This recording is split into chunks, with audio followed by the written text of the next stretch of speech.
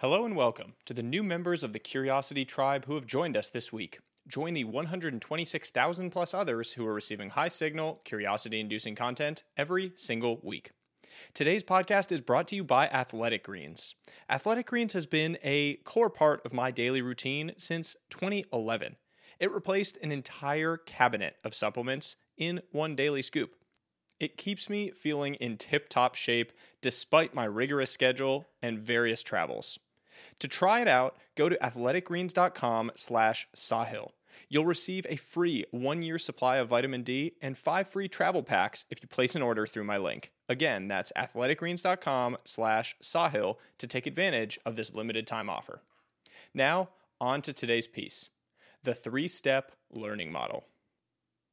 When I graduated from high school in 2009, I did so with a very surface level understanding of most of the subjects I had studied.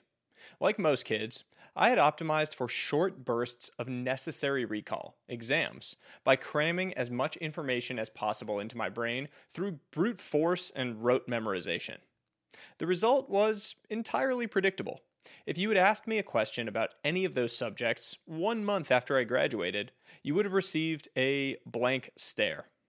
It was only once I got to college, in particular the latter years of college, when I was in full control of my course selection and schedule, that I adapted a learning model that had real substance and allowed me to retain and build upon knowledge to create a growing web of insights and perspectives.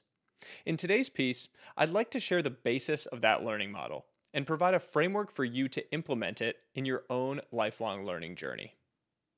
The Learning Pyramid. In the 1960s, the National Training Laboratories Institute developed a pyramid model to represent the retention rate of information from various activities. Since it was first proposed, the so-called learning pyramid has been a hot topic of debate. A variety of papers and outlets have criticized the specific percentages as unsubstantiated, but the general ordering of the activities is rarely called into question.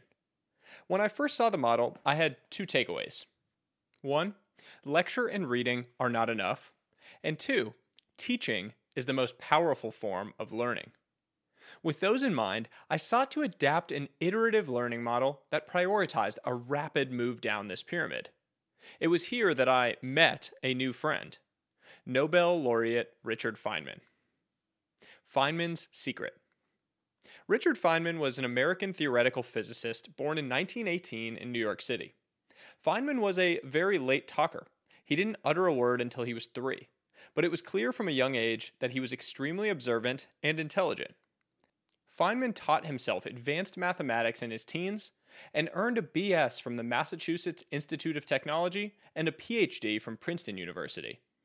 He became famous for his work in quantum electrodynamics and received the Nobel Prize in Physics in 1965 for his contributions to the field. So, yes, you could say that Richard Feynman was intelligent. But there are a lot of intelligent people in the world. Feynman's genius was in his ability to convey extremely complex ideas in simple, elegant, digestible ways, to abstract complexity and deliver simplicity. What was Richard Feynman's secret? He had developed a learning framework, intentionally or not, that forced a deep, elegant understanding of a topic that most people never achieve. The 2 core principles of the learning framework. 1, teaching. Teaching the newly learned material with a specific focus on simple language. And 2, iteration. Using the teaching process to expose gaps in knowledge and then iterating on the study workflow to fill those gaps. Feynman's framework is often referred to as the Feynman technique, though there is no clear record of his own discussion of it. Its underlying principles became the basis for my adapted model, the 3-step learning model. The 3-step learning model.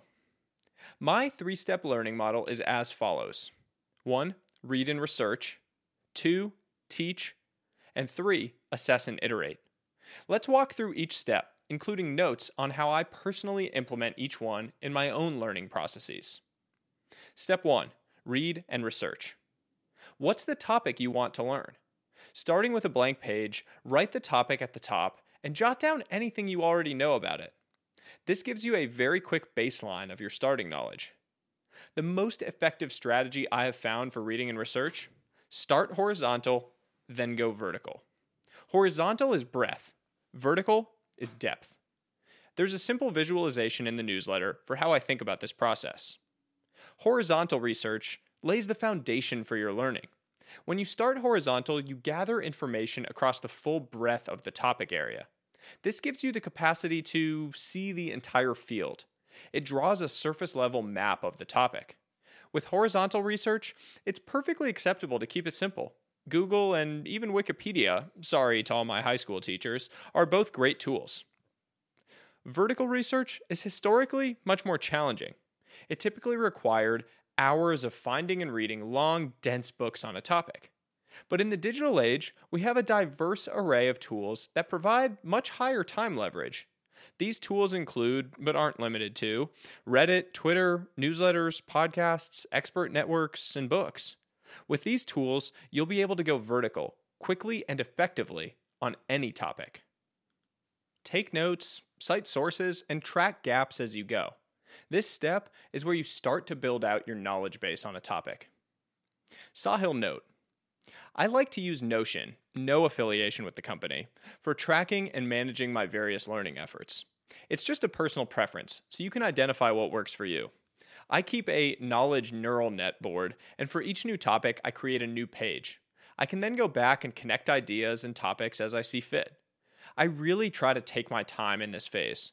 True depth of understanding requires significant time.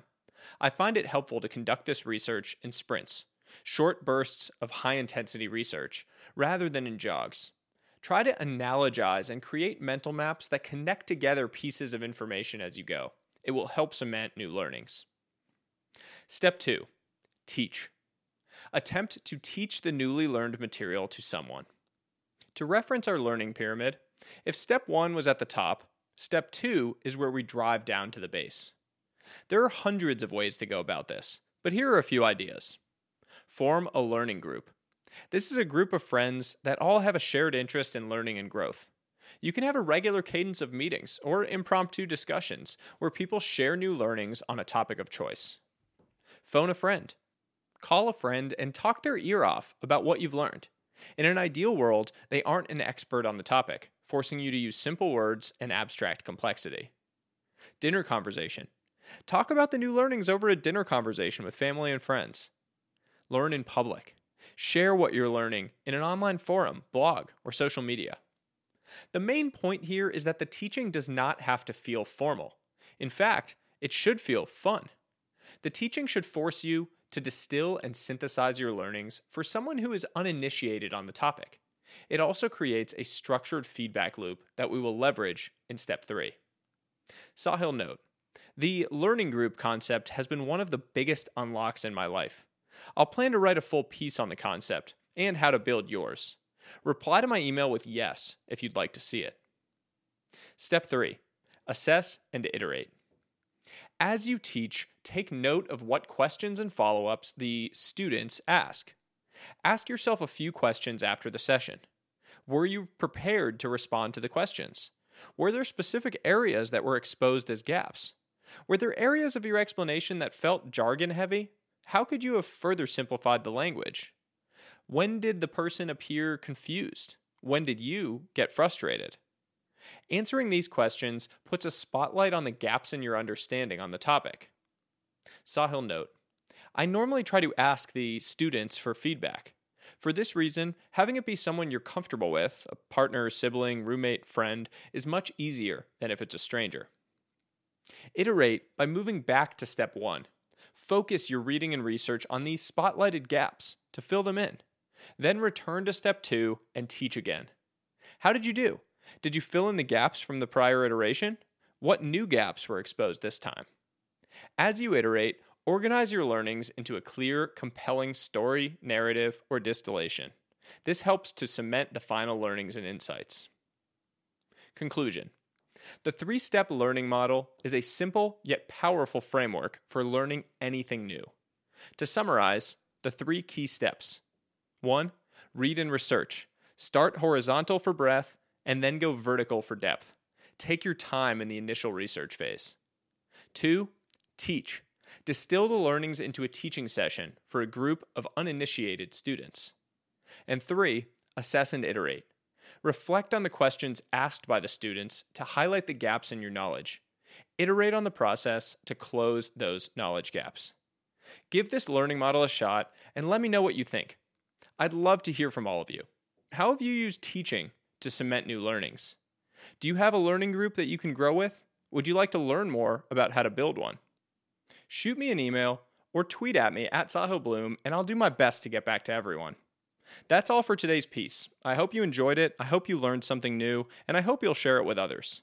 As always, until next time, stay curious, friends.